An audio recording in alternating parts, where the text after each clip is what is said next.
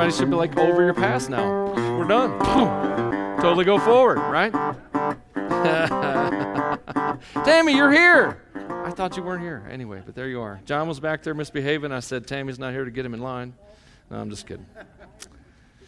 So, next month, we've got Tim Hall coming in. Michael and I are going to do some one-in-a-row sermons.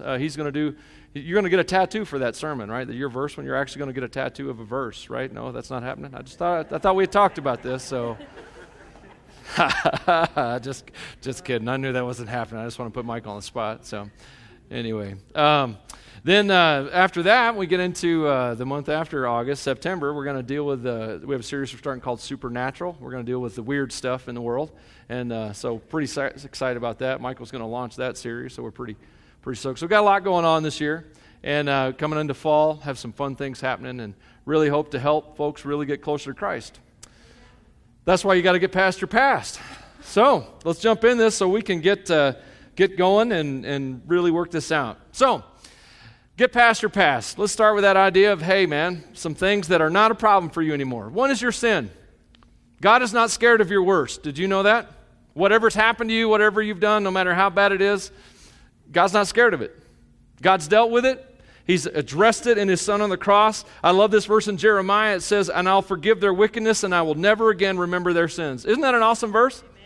God just says, I'm not going to hold it against you. I've covered it in the blood of my Son. And so whatever you've done, it's done. It's over. He's got that, okay? Now you have to learn to have faith in God more than you have faith in your sin.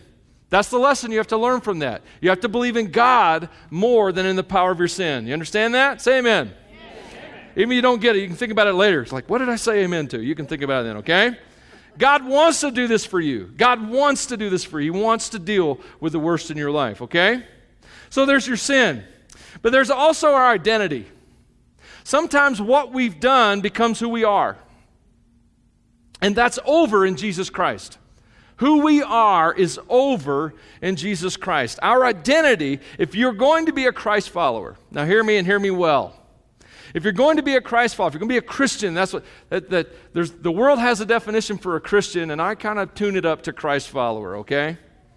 If you're going to be that, you have to lose your identity in what you've done, and you have to accept your identity in Christ. Does that make sense? That's who you are now. What you've done is not the factor. The Bible says in 2 Corinthians 5:17, anyone who belongs to Christ has become a new person. It's over, man.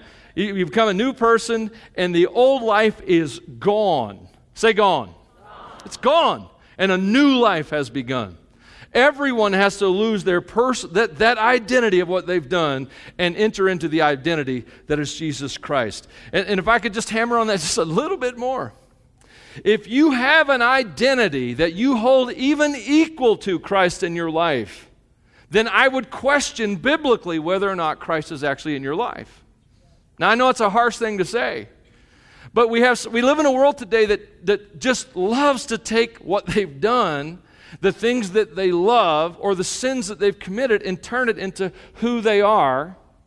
Christianity demands that be released and that Christ be received. Can you go there? You okay? All right? Did I just mess with your world? Good. That's what I do. Mess with people's worlds. Okay. So your sin's done. Your identity's in Christ. Now you have a future. You have something to look forward to. I can't change your past. You can't change your past. But your future is still ahead of you. A whole lot of things can happen going forward. And there's this awesome verse in Proverbs 24. It says, the godly may trip 7 times, but they will get up again. Whatever you've done, you may need to apologize for it. You may need to reconcile with some people. You may need to do some restitution or whatever you need to do. But at the end of the day, even if you have to do all of those things, past is over. Now it's time to look to tomorrow. Amen. It's time to look to the future. That's why we got to get past our past, because so many of us are stuck back there. And we need to learn to live for where we're going in a way that God sees us rather than the way we remember us. Also, in a way that God sees us better than the way that... I'm never going to remember that. We should remember that. Oh, man. So here's where your heart needs to be right now. To move from past to present, thank God. You found the answer. Most of the world has not. Most of the world has never even heard the answer, at least not in a way they could hear it and understand it. And by the way, that's on the church, but that's a mission sermon that I'll get to one day. And so there is an answer. Paul said, "Oh, what a miserable person I am. Who will free me from this life that is dominated by sin and death?" That is how so many people feel. And they never... I believe Christianity is a journey from Romans 4 and 5 and 6 through 7 to chapter 8. And I think most Christians never get to chapter 8 of Romans. And you're like, I don't get that. It's okay. It was for other people. Don't worry about it. Verse 25, though, Paul goes on to say, thank God. And that's the bridge between the past and the future for you. Thank God. The answer is Jesus. Thank God the answer is in Jesus Christ our Lord. So there's your answer. So now what? Now what do we do? I mean, it's so awesome to meet Christ. It's so awesome to deal with your past. It's so amazing to drag the mistakes of yesterday out into the light and let the light destroy them. And it's so great to use those things to encourage other people. But here's what I've encountered a lot as a pastor, is so many people are dragging their past out, and that's all they know how to do. They just keep going over their past and trying to use their past it has become their identity. And if your past has become who you are, and you're to the point that if you lost your past and it were, say erased in the blood of Christ, you would also lose your identity, then your past is no longer who you are. It's a bondage. It's a prison that you cannot escape. So something's got to change. This is why we have to move forward. So today, the main idea I want you to grasp is this. If you want to get out of your past, you've got to start pursuing God's future for you. Stop sitting back, worrying about it. Yes, if you can use it as a ministry tool, if you can help other people find hope with your past, that's fine. However, every time you rehearse your past, you drive it deeper in your brain, and you hand Satan a tool by which to accuse you. So always remember, if you're going to rehearse your past, you need the grace of God and the Holy Spirit on that thing, so it's a blessing on those people and not a curse back toward you. Does that make sense? Okay, so how do we make forward? Is there something we can do? And so, you know me, I like practical.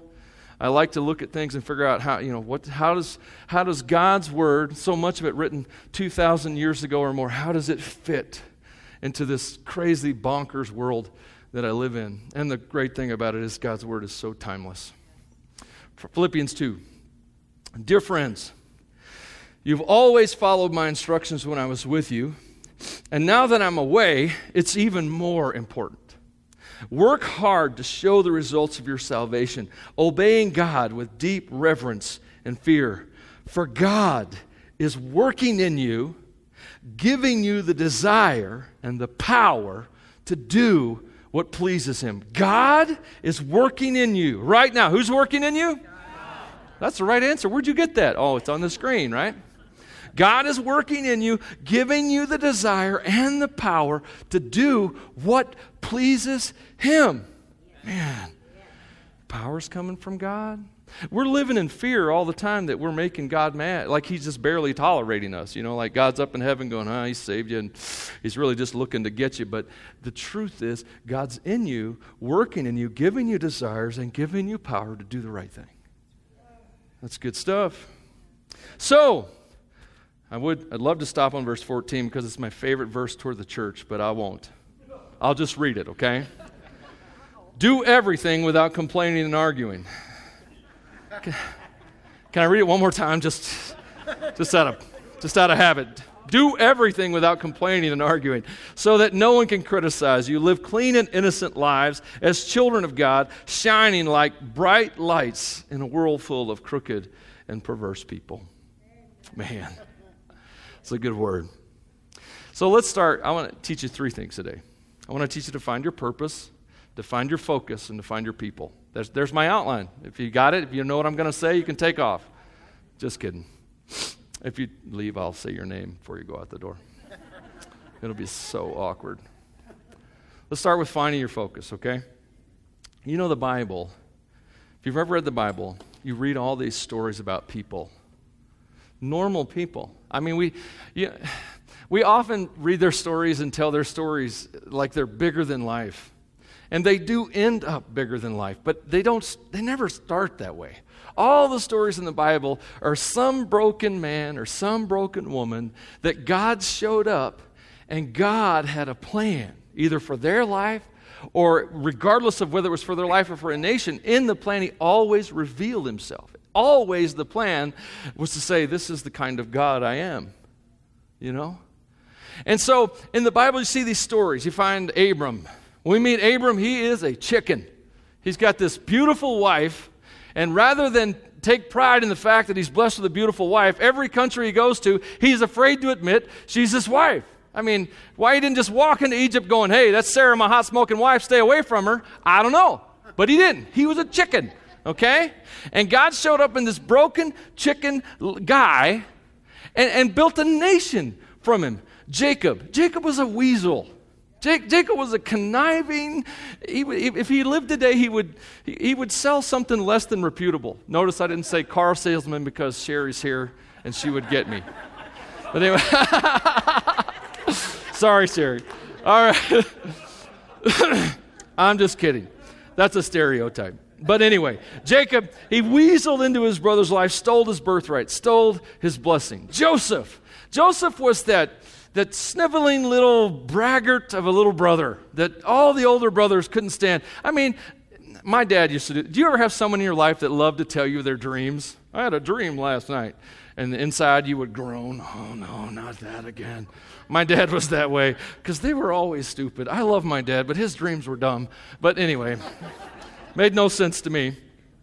Joseph was that guy, the guy telling the annoying dreams. But God had a plan for his life. So many people, David, he's the baby of the family, the sniveling little brother, you know, the one that no one respected, and yet God had a plan for him. Rahab was a prostitute. Ruth was a foreigner from a foreign land. Mary, the mother of Jesus, she was the ancient Jewish equivalent to what was labeled as a people class back in the 1800s as poor white trash. And all of these people were just broken. But God had a plan. God had a plan, and when God shows up and God's got a plan, his plan is bigger than the brokenness. God's plan in your life is bigger than your brokenness.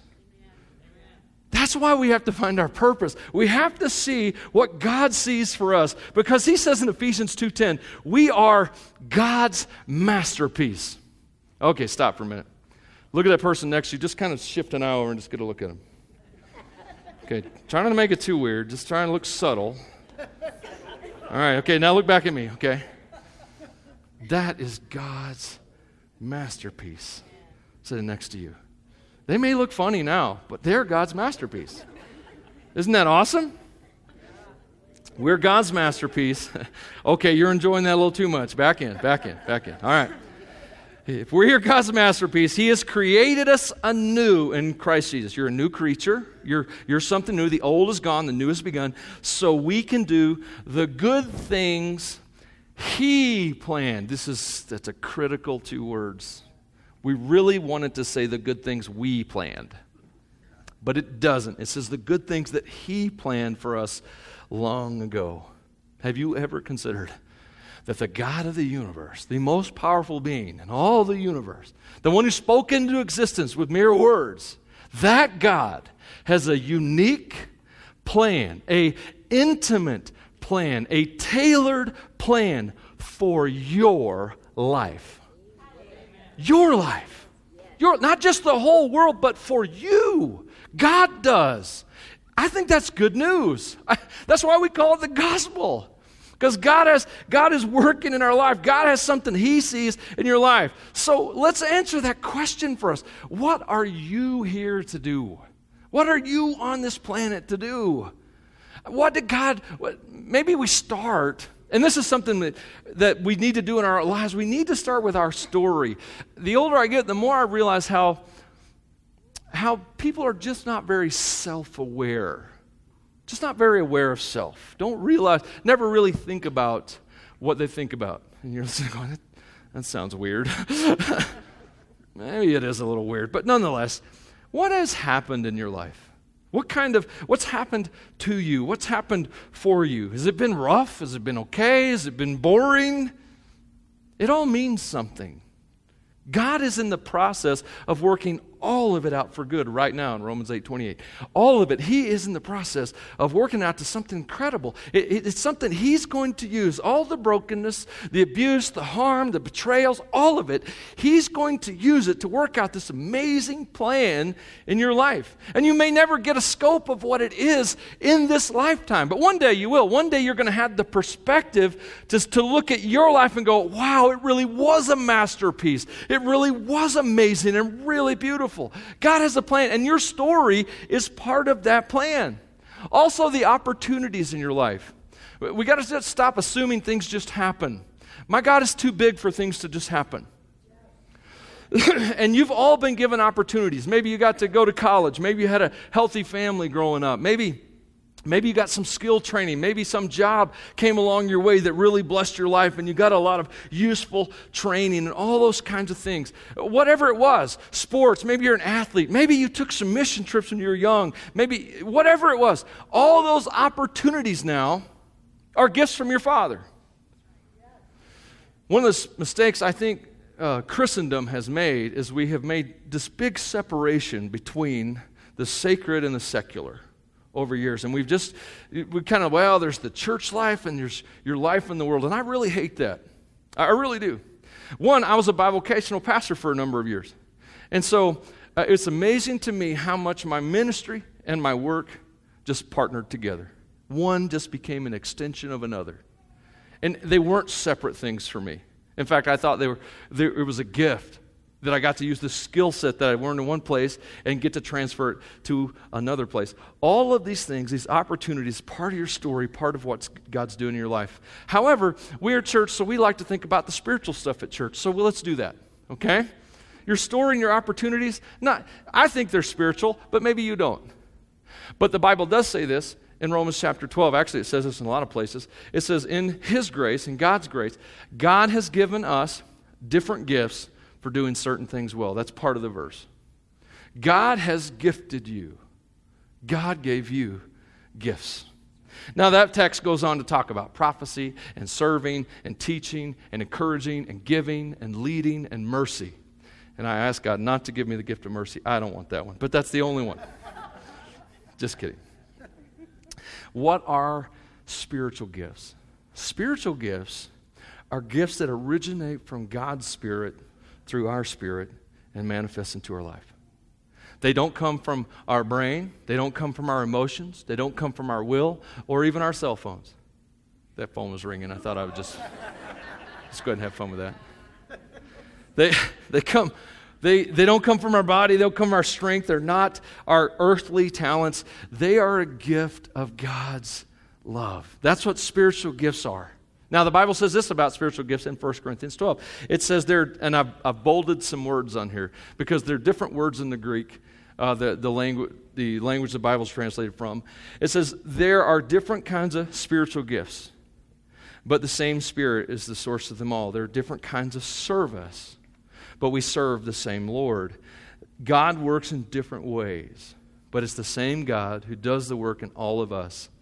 A spiritual gift is given to each of us so we can glorify ourselves. Oh, no, I'm sorry, I misread that. So we can help each other. We can build each other up. I used to say that spiritual gifts were given to everyone around us and not through us rather than to us. Now I realize that when you have a spiritual gift, you enjoy using it so much that it's still a gift to you. But the point is simply this: God gives gifts. Those gifts minister to people. Those gifts display God's power. And those gifts motivate the body. Lift us up, build us up. They're so important. And it kind of breaks my heart that the church is afraid of them. Why are we afraid of them? Because they come from the Spirit. And we are kind of, we can't really control the Spirit as well as we would like. Thank you, Miss Linda. We can't control the Spirit, and so it makes us nervous. And I tell you, one thing I have learned about my Father is He loves me radically, but He is not that worried about my dignity. Oh, that's so true. Anyway, so we've thought about this. God has a plan for your life. And so if we're going to find our purpose in life, we need to work through that story, think about those opportunities, think through our spiritual gifts. And we're working on some tools to help you do that, Ordinary Faith, but it's going to be a little while, okay? But you've got to work on this to get toward your purpose, okay? Then, as you start wrapping your head around what God wants you to do with this life, I want to remind you of something right now before you even get into it really well, okay? And it's simply this. You are responsible for your peace, not everybody else's expectation. It's really important. You're responsible for your peace, not everyone else's expectation. Let me tell you something about following God around. People misunderstand. No one knows your story like you do. That's why it's so easy to judge someone else's life, because you don't know their story. That's why it's so hard to judge your own, because you do know your story. Okay? And so just realize, when you know what God wants you to do what Papa wants. It doesn't matter if anyone else understands. Okay? You're responsible for your peace. If you try and live by everybody else's expectation, it will drive you crazy. It will waste your time. It will waste the energy of your life. I know this firsthand, okay? And what you will do is, if you try and live by everybody else's expectation, you will actually never fully commit to anything. You will never fully commit to anything. Because you're too busy trying to keep everybody else happy, you can never focus on what God has for you to do. So you'll always be distracted, and your energies will be wasted. So what has God gifted you to do? What's your story? What kind of training and opportunities has God given you? What in all of that lit your fire? Man, I tell you what, Christians, I think God wants us living out of passion. And I mean, duty is great. If you've got to just be faithful to get through hard times, then just be faithful. But I'm just saying, your life with Christ should light your fire. It should be exciting for you. And if it's not, you should find out why. But I guess I could take a tangent there, but I won't. I'll stay on task, because I have to get this done by 3 this afternoon, no matter what. So it's nap time at 3. I have to take my nap. So anyway. Paul said this in Philippians 3:8. Yes, everything else is worthless when compared with the infinite value of knowing Christ Jesus my Lord. For his sake, I have discarded everything else, counted it all as garbage, so that I could gain Christ. Philippians 3:10. I want to know Christ and experience the mighty power that raised him from the dead. I want to suffer with him, sharing in his death, so that one way or another, I will experience the resurrection from the dead. Now, I don't mean to say I've already achieved these things or that I've already reached perfection, but I press on to possess that perfection for which Christ Jesus first possessed me. Oh my goodness, that's a good word. Now, dear brothers and sisters, I have not achieved it. Now, this is the Apostle Paul, by the way, who wrote this. But I focus on this one thing, forgetting the past, getting over my past, looking forward to what lies ahead. I press on to reach the end of the race and receive the heavenly prize for which God, through Christ Jesus, is calling me. Would you say amen to God's word? Man, you got to find your purpose. Amen. Yeah, it's God's word. That deserves applause. If you're going to make progress, though, you got to find your focus. So I learned this lesson sitting across from a young man I was mentoring many years ago. Close friend of mine to this day. He was young and very talented, just very intelligent, incredible charisma, just an incredibly talented young man. And God had brought him into my life and had allowed me to mentor him. And we're sitting across from my table. He'd come all the way to Colorado from Missouri to talk with me. And he was struggling with what to do in his life. And as we're sitting there talking, he's listing off all of the possibilities in his life. And I mean, they were many. He had so many opportunities open to him. And I'm sitting here listing them off, and we had already been kind of chewing on them for like 2 days at this point. And then that's when I realized, it's when God gave me a truth. And I'm going to share it with you. It's simply this. As long as anything is possible, nothing will happen. As long as anything is possible, nothing will happen. Now you're sitting going, what? Anything is possible? I watched a movie and they talked about that, and so I believe it. Well, here's the thing. Until you set a course, you will go nowhere. Until you make a choice, nothing's going to happen. And I was sitting looking at this young man who I love dearly, and I had a great deal of freedom to speak into his life. And so I told him that he was paralyzed by opportunity. And until he made a choice, nothing would happen in his life. And so I'm sharing that with you. If you're ever going to make some progress in your journey, you've got to focus on something. And life isn't like a true or false quiz where if you get enough questions wrong, you fail. It's not like that. In fact, life is the opposite of that. In fact, God has the world got corrupted, so failure became part of the process. You understand that through how God works in us is that we fail our way to success. Feel free to write that down. We fail our way to success. People who are successes didn't get there because they never failed. They got there because they never stopped failing until they succeeded. Does that make sense? Yeah. Say amen. I just want to make sure you're still here. I don't think you like that simple point. Because I think we're afraid of failure in our society today. We're afraid that things are going to go wrong. And they will. Yeehaw. So if you're going to make progress, then start making some progress. My point is this. Start. When you know what excites you for God, when you know how He's gifted you, when you start to see how your life is working into a future that God has for you, take a step. Because that's how God works. This will never happen to you, I promise. God will never send you an email with a map on it that says, this is how I'm going to do your life. It's going to really stink for 10 years. It's going to get really good for about 5 minutes. It's going to stink for 3 more.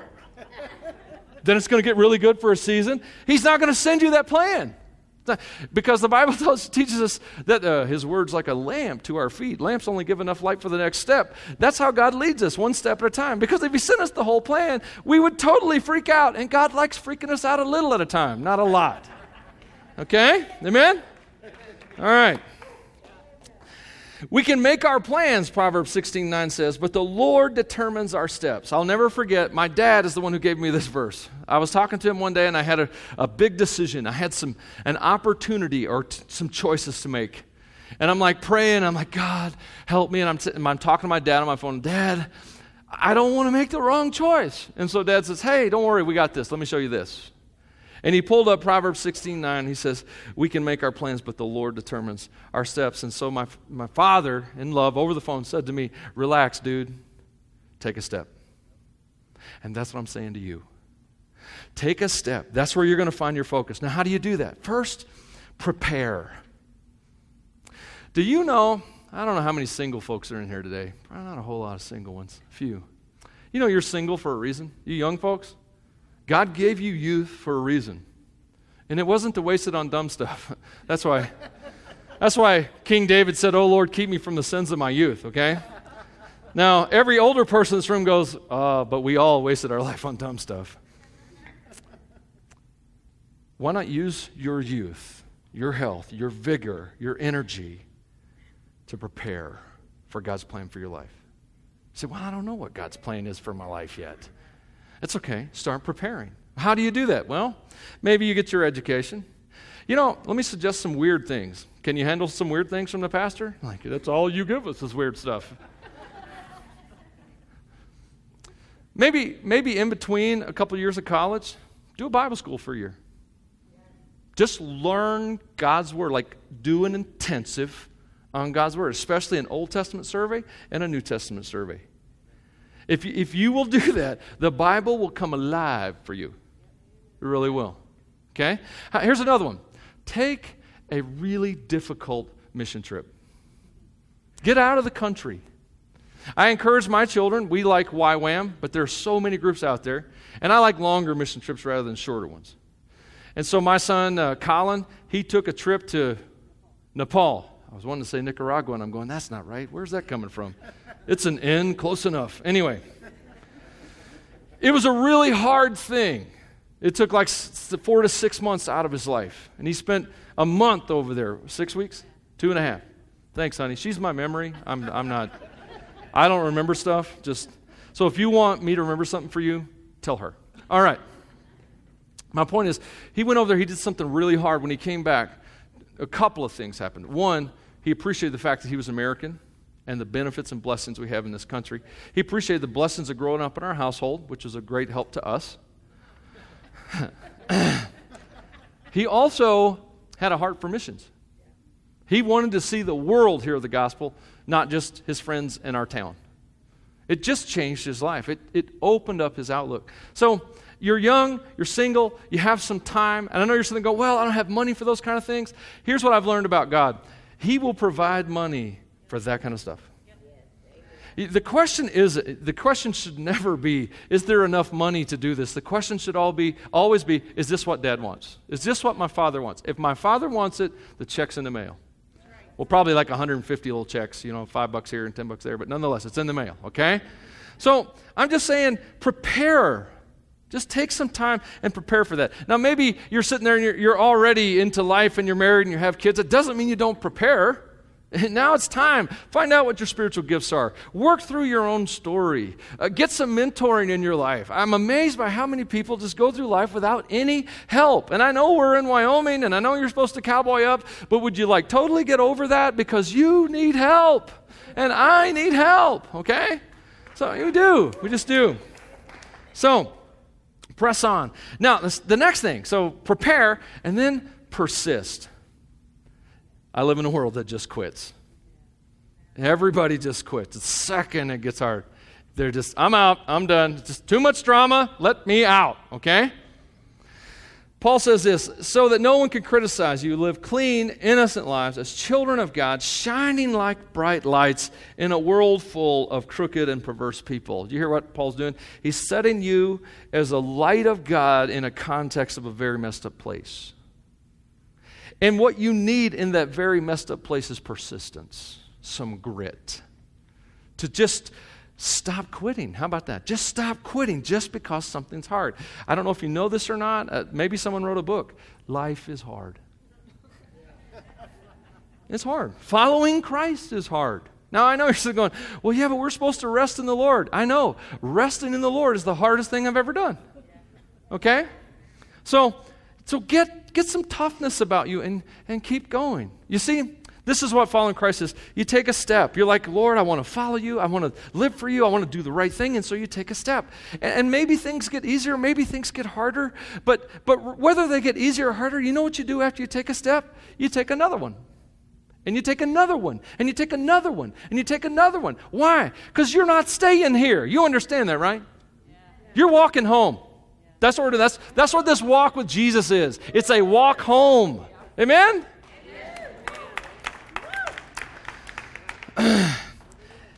And don't worry if you get it wrong. Every now and then you take a step. Jesus died on a cross for every mistake you've ever made and that you ever will make. It's all under the blood, man.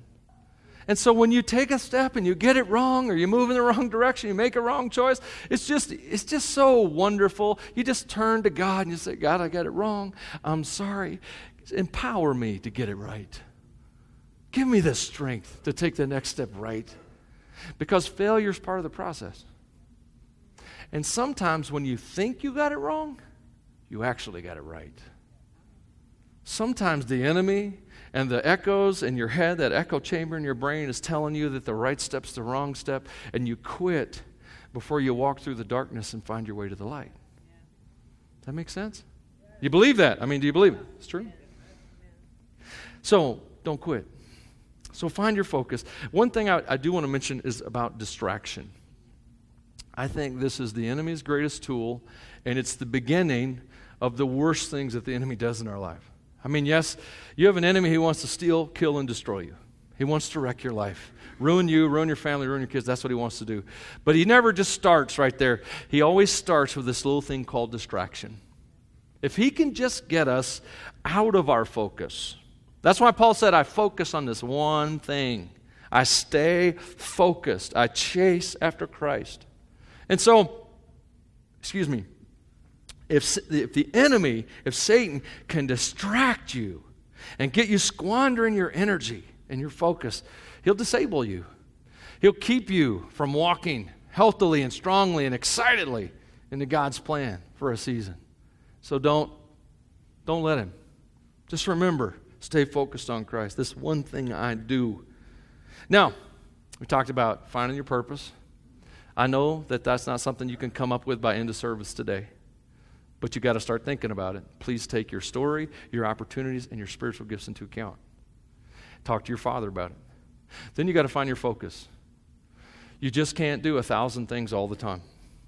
Work on the right things, the things that are going to propel you forward. By the way, I guess I should give a little caveat there. You do have some callings in your life that are really important. If you have children, Father called you to be a parent. If you have a wife or a husband, God called you to be a spouse. Those are callings that take precedence over everything else, okay? Obviously, if you're a believer, he called you to be a son, all right? Those things are very important. Keep those in line. Don't get distracted from those things. So find your focus. And then let's look at Philippians 4. Back to Philippians 4. Therefore, my dear brothers and sisters, excuse me, stay true to the Lord. Now listen to the tenderness of Paul. I love you, and I long to see you, dear friends, for you are my joy and the crown I receive for my work. Here's what I want you to hear in that. Paul was not alone. Paul didn't do the Christian life by himself. There were times he ended up alone because of legal problems and so forth.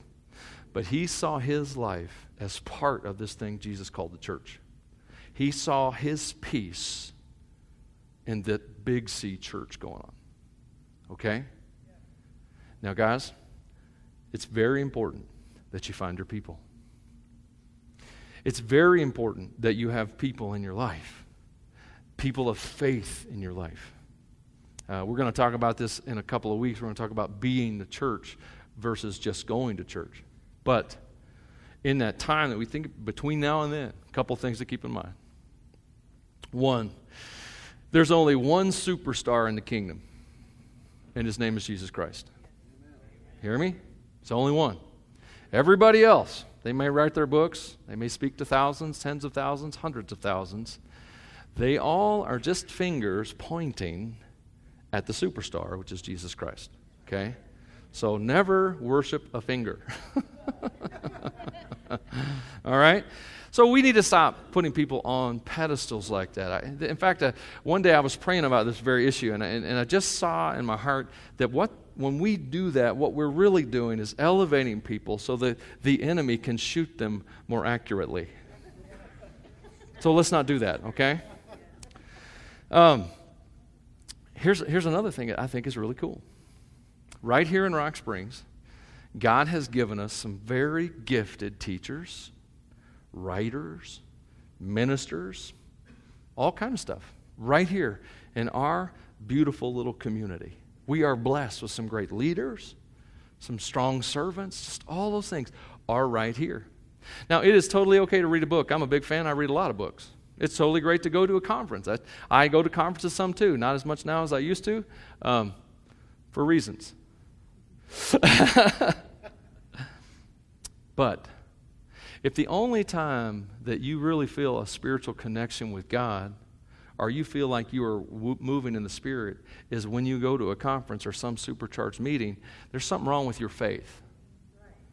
Okay? There's an issue there. You shouldn't need a big show to get you in the Spirit. Okay? Something's wrong. So we need to keep that in mind, all right? And also, I got this thing, we really should not be Christianized consumers. The church is just not another market. Does that make sense? And so we have to be really careful of that kind of stuff. So that being said, we need to celebrate each other's gifts. We need to, as we encounter people in this body or in our community or in the community in which you live, as we encounter those people and they bless us and God feeds us through them or gives us a word through them or encourages us through them or whatever those kind of things are, as those happen, we need to celebrate that.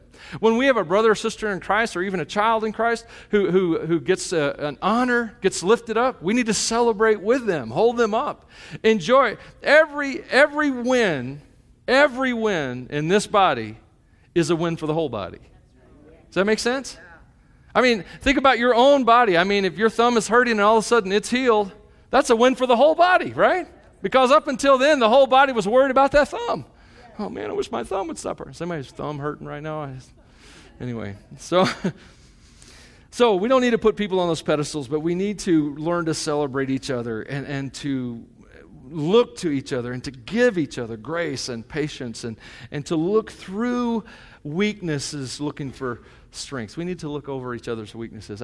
This is the hard thing about having people in our life, because people are so people-y, right? You ever like that? You're like, I would love to have friends, but man, friends, they're hard on you, right? If we learned to give each other grace and patience and to look and see through their weaknesses to their strengths, learn to mine the gold in a life versus look for the dirt that's just so easy to find. If we do that, it'll be a lot easier for us to have people in our lives. I realize you've been hurt. Everybody has. It's hard to trust people. Having people in your life is not about trusting people. It really isn't. It's about trusting Jesus. It really is. And so how do we find those people? Or why do we even find those people? Well, we need those people because we need support. You and I need help. And I know I said that earlier in a joking way, but it's just really true. We need help. We need accountability. We need people that we can bring in close enough that they can actually speak in our lives. Now, we don't like that. I know. I don't either. Okay? But God, I am married, and she speaks into my life. And sometimes I wish she wouldn't, but she does. Sometimes I speak into hers. We need that. We need that. We need people calling us up. Calling us up, not just beating us down, okay? And if you got someone in your life who's just beating you down, then that's time for a boundaries discussion, which we talked about earlier this year. I'm talking about people who help call you up. We need that help. We need people close enough to speak in our lives. We don't have everything in ourselves. God didn't give you everything. He gave you his son, and he gave Steve his son, and Michael his son, and Tucker his son is in them. And God intends to use the Son of God and all of those guys to speak into my life. That makes sense? That's how this works. All right. And you need to give support. Not only do you need to be held up, and you need to give it to people. Do you understand? I mean, you've learned stuff. I mean, hopefully you learned a few things from those mistakes that you made, right? You learned stuff. And you could share that stuff and help somebody that's going through a hard time. Have compassion on somebody. That is one of the great things about getting older. You know, I'm a little older than I once was, and I've been through some stuff, and now I have a lot more compassion at almost 50 than I had at 30. I mean, at 30, I'm telling you, ignorance is awesome. Isn't ignorance awesome? Can I get an amen for ignorance? No? Okay. When you don't know much in life, it's so easy to judge people. But as you get older, you begin to get some perspective, and you've endured some pain. And you can be so much more compassionate toward people. And so you've been through some stuff. So help people through the stuff. You need to do it. You need to give to them. You need to be thankful for them. We need to be part of things. Like, for example, next week, Brother Tim Hall's coming. Brother Tim was a missionary for many years. Now he is a missionary raising up missionaries. Okay? So they have a mission organization that they're working to fund. That's his mission in life, is to get guys and men and women on the field to get that gospel out, to get the good news out there, okay? Well, you know what? He can't do it if people like us don't step up, take up financial support, take up spiritual support, and pray for them, encourage them. It just can't, it's not going to happen without us giving and being grateful for guys like Tim and Madison a few weeks ago and some others. So find your people, man. You need them in your life, and you need to give out of your life. So what are you supposed to do with this long, discombobulated message? Find your purpose. Find your focus. Find your people. Do what God wants to do with your life. Yes, amen. Do what God wants to do with your life. Sooner or later, you're going to chase every brass ring the world dangles out there. And you're going to catch a few of them. And when you do, you're going to find out they weren't actually brass. They were actually made out of manure or something gross. And you're going to realize, this stinks. This is not what I was promised. This is not what everybody said it was. Because the world's out there making those false promises all the time. But your Father, He does not make false promises. He stands behind every word He says. And He stands behind you through everything you go through. He's with you. So, if you're going to chase something in life, chase God's plan for your life. That's all. Chase His plan. I promise you that all the other stuff that you're chasing now, whether it's a relationship or whether it's money or a career or whatever it is that you're chasing, I promise you, you chase after God. You put the kingdom first. You seek God first. He says all the other stuff He'll take care of. That's what He says He'll do. Now, I don't know if that means He will give you the money or give you the relationship. Sometimes it might mean He takes away your need or desire for that relationship. I don't know. But all I know is this: you pursue God, you'll find real happiness.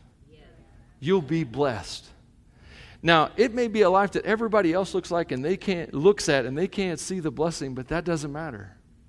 Because in here, God lives. In here, the kingdom exists. And you can have God's plan. You can live and be the person that God sees you as. That's what this is about. Get past your past. Start chasing down God's future. You're going to be a lot happier for it. Yes. Let's pray. Thank you, Jesus. Thank you, Lord, that we don't have to live this life trapped in the world's expectations or belief systems. Thank you, Lord, that even though today maybe some are struggling, maybe some are just at a great and an overjoyed place in their life, that's great too. Lord, whatever it is that we are at, give us the courage to chase you down, to step into your plan, to go after what you have for us. I pray for these lives. It's so easy to just keep falling into the norms of our culture. And Lord, I pray that you raise up courage in this room to walk away from the pain and the hurt and walk into a beautiful future. Thank you, Lord, that I am talking to a room full of masterpieces. Thank you that God has an amazing plan. A plan that will not only bless every life it touches, but a plan that will change the world. Thank you. Thanks that I get to be in a community that gets it. In Jesus' name I pray. Amen. Let's stand.